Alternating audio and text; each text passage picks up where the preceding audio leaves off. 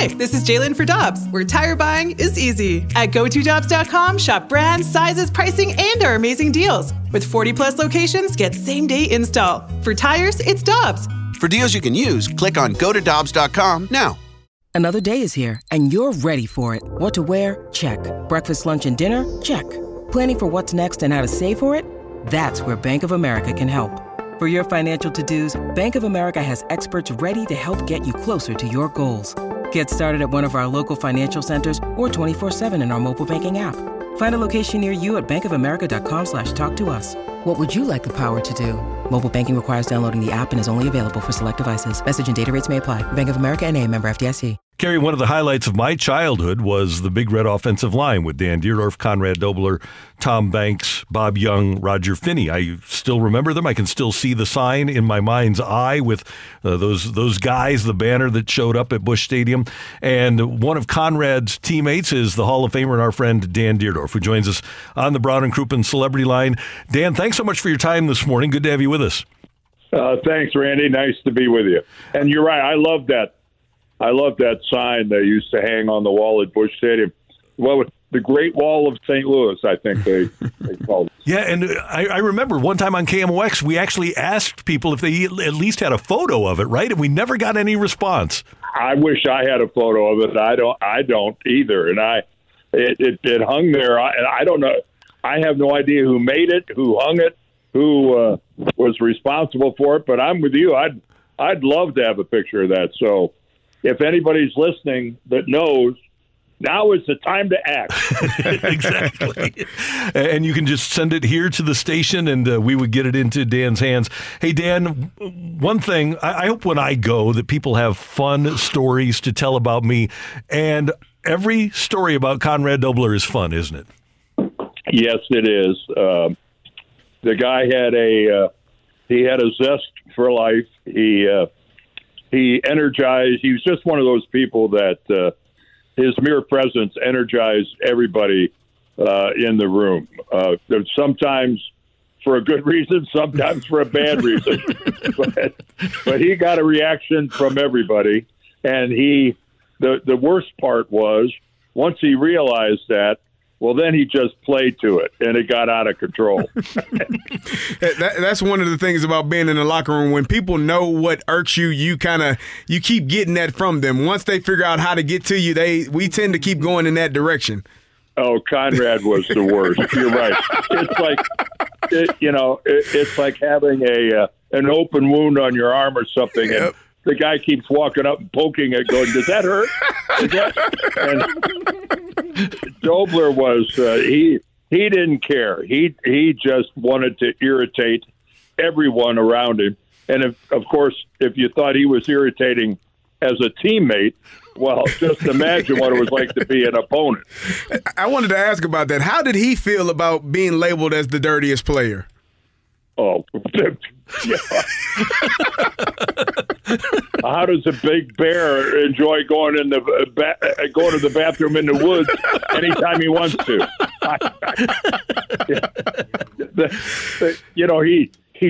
We started calling him Cassette Man because anytime somebody put a microphone in front of him, it was like pressing the button on a tape player. Out came this spiel about fighting people and hitting people late, and I mean, he just played to it, and everybody just lapped it up. And now, of course, a lot of it was real, but he didn't hide behind it. He loved it. And Dan, you've mentioned on the show before that it's unfortunate that the dirtiest man in football moniker kind of overshadowed what a good player Conrad was. Well, he played predominantly defensive line in college at Wyoming. And then they switched him over to the offensive side of things.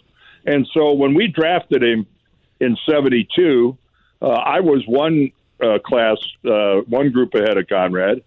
Tom Banks was 2 years older than Conrad. And, but we were career offensive linemen. That's what we played in college. So Conrad, from a technical standpoint, really didn't have any idea what he was doing. But he certainly figured out that if he hit somebody, even if it wasn't the guy across from him, as long as he hit somebody, the coaches would love it. And that's what started happening. He was like the Tasmanian devil. Hanny must have absolutely adored the way he played. I know he adored him as a human being, but Hanny must have just loved having him on his offensive line. Oh, yeah. Well, yes, he did. And it was, Conrad's attitude about things like that was infectious. And I've always said one of the best things you could ever say about a teammate is that their approach, their work ethic, their presence elevated the people around them.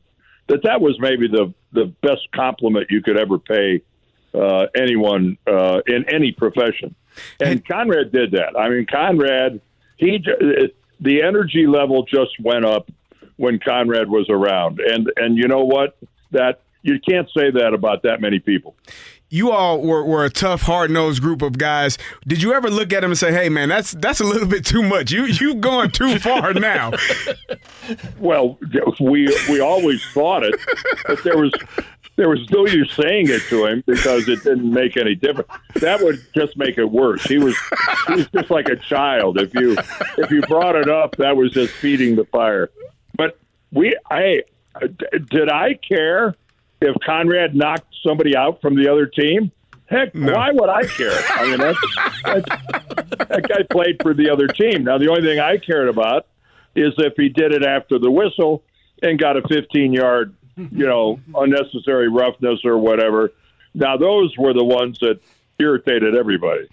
Dan Dierdorf with us on 101 ESPN, remembering Conrad Dobler. Is there a game or maybe even a play or a series in a game that stands out in your mind's eye as you lined up next to Conrad that's really, really memorable to you? Well, yeah. I mean, if I had to pick one, people who watch pro football today wouldn't recognize the game we played in the 70s. It was the wild, wild west. You could hit anybody, anytime, anywhere on the football field, as long as the whistle hadn't blown. And now you can't. They've taken all that out of there for player safety. But everybody remembers the catch and run by Jackie Smith against the Dallas Cowboys at Busch Stadium, where he broke 5 tackles on about a 40-yard run to the end zone. Well, when that play is going on, the end zone footage is priceless because as Jackie is running towards the end zone, Conrad has made a U-turn, and he is running the opposite direction because he is going to just put his helmet in the throat of Jethro Pugh, who's down on one knee back at the 40-yard line. So just as Jackie is crossing the goal line, Conrad is spearing Jethro Pugh 40 yards away, completely out of the play, but perfectly legal. But it was Conrad's way of he wanted to intimidate Jethro Pugh every play of the game. I often feel like I missed my time. I know we worry about player safety now, but when you can hit somebody, and I tell my players now, when you hit somebody and they say, you take the air out of them, there is no better feeling than to hit a man in his rib cage and hear the air leave him and understand that he has to come do this again. That's the best part of football for me. Well, you're mean. Yes. That's really good. I can't imagine doing something like that. That's beautiful, isn't it? That's the best part. That is repulsive. I can't believe that. You know what? It's a simple game when you're a lineman, and it's you know what? You're just trying to break the guy's will across from you. And I said at one time, I said my goal was by the fourth quarter, if I wanted him to go right, he was going right. If I wanted him to go left, he was going left. Because that was your goal, was to just, make the guy not want to play anymore. Hey, Dan, I want you to tell a story, and we won't use any names or teams to protect the innocent here. But wasn't there a game on the road where you guys were trailing, and Conrad continually hit a guy in his jewels? You expect me to narrow it down to one game? No, I'm just. It seems like there was. Okay, put it this way: were there tears in the guy's eyes at the end of the drive? Yeah, well, he did make a guy cry, and yes, and I couldn't. But he was a defensive tackle for the Washington Redskins, and it was at RFK. And I actually looked at the guy who was on his knees and crying. And I actually said, "Oh my God, Conrad, you made him cry." And Conrad just had an expletive hymn. That's all. Yeah, that's it. Yeah, it takes a lot to make a defensive lineman in the NFL cry. Continually play after play. I can't imagine. He made Merlin Olsen walk off the field and not come back. I mean, yeah. Well, Olsen wouldn't mention his name, right?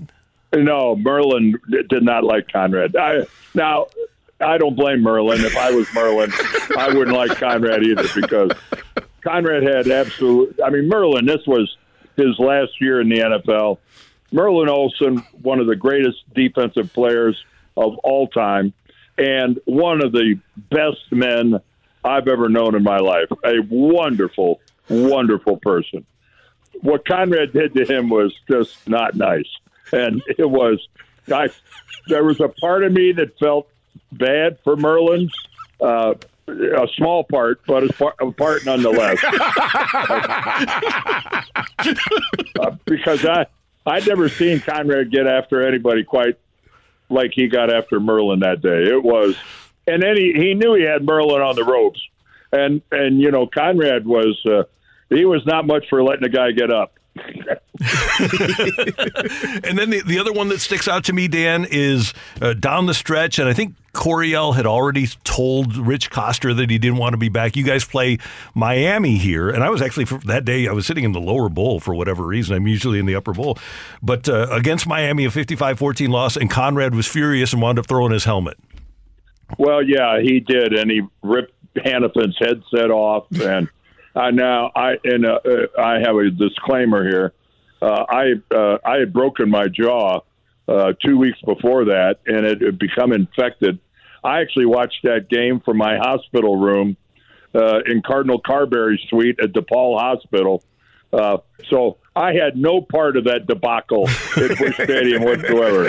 Yeah. And yeah, I think Bob Greasy threw 6 touchdown passes or some crazy thing like that. Bob Greasy threw 6 He threw 6 touchdown passes. Not one of them, by the way, at Roger Worley. Playing corner opposite Roger Worley was that was like practicing against Conrad every day. So 6 touchdown passes and that more. I just AJ Dewey. I hated that guy for the rest of. I guess I still hate him, Dan, because of the day that he had against you guys. But I remember Conrad vividly. Drop the you guys. I wasn't there. Yeah, that's right. And that was those that the bums. Was that those the bums? Yeah, exactly. Was that the Matt Blair broken jaw? I thought that was earlier in your career. Oh, it was. No, that was the Matt Blair broken jaw 2 weeks prior to that, and my wisdom teeth abscessed.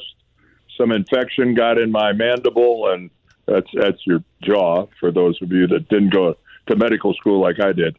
And anyway, I was hooked up to IVs, getting massive amounts of antibiotics in the hospital. I was in the hospital for 5 days. It was not fun, but yes, I watched that on TV. And when I saw Hannafin's headset go flying, I just went, "Oh, Conrad,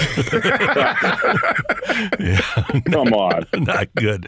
Okay, Dan. Before we let you go, this is one that we've heard before, but for those that haven't heard it, because Conrad played, we're 50 years out now, almost from when he played. And for those that haven't heard the Phyllis George story, it's necessary if we're going to tell the story of Conrad Dobler. Well, he was going to be interviewed again, playing into that whole thing. Phyllis George from the NFL Today was in St. Louis to interview Conrad. We were at Lindenwood College.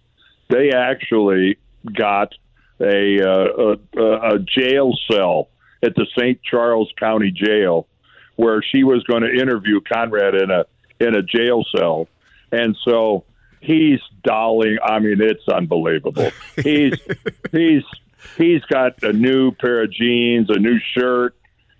He's got his hair all done. He's got his shirt on. He's got everything on except he's got shoes, socks, everything. He's going to pull his pants on at the last minute. He didn't want them to get creased or whatever. I don't know. But when Jackie Smith and I see him at the sink using Pearl Drops tooth polish, it sent us completely over the edge. And so we went to his locker and we cut off the one leg of his blue jeans. So Conrad comes out, puts on his pants, and all of a sudden a bare leg comes out where there's a missing pants leg, and he went nuts. We had these long benches in front of the lockers out there at Lindenwood. They had to be 8 or 10 feet long. Conrad picked one up and shot it across the room. It hit a clock. It hit a clock about 8 feet off the floor. He lost it. He went completely out of his mind. We had naked rookies running out of the locker room. Everyone is fleeing for their life. And of course, Jackie and I, we walk, Conrad, what's wrong? I mean, we're talking him off the ledge. And for years, he tried to find out. And I got to tell you, we kept him on the ropes for a long time. And that was, I think, in 1977. And that, when I retired in 1983, Conrad had already retired, and he came to my last game at Busch Stadium. And that night we had a gathering, and he gave me a present. It was a box. I opened the box, and in the box were the blue jeans with the missing legs. And he goes, "I know you did it." And I said, "What are you talking about?" I said, "Yeah, it was priceless." The poor guy, he was a sweaty mess at the end of that eruption, and so he borrowed Jackie's pants, which were a little too small for him, and he had to go do this thing being completely constricted from the waist down. And good. He deserves it. Amazing. You guys had so much fun, and you relay the story so well, Dan. We can't thank you enough for the time. Sorry about the loss for you. One of your best. Sorry. I'm sorry that he had a tough go the last couple of years. Conrad was suffering mentally. He donated his brain to the CTE study, the Harvard study, and I'm sure they're going to find that he had advanced CTE at the end. It was really a problem. The good news is we finally get to use the words Conrad Dobler's brain and Harvard in the same sentence, and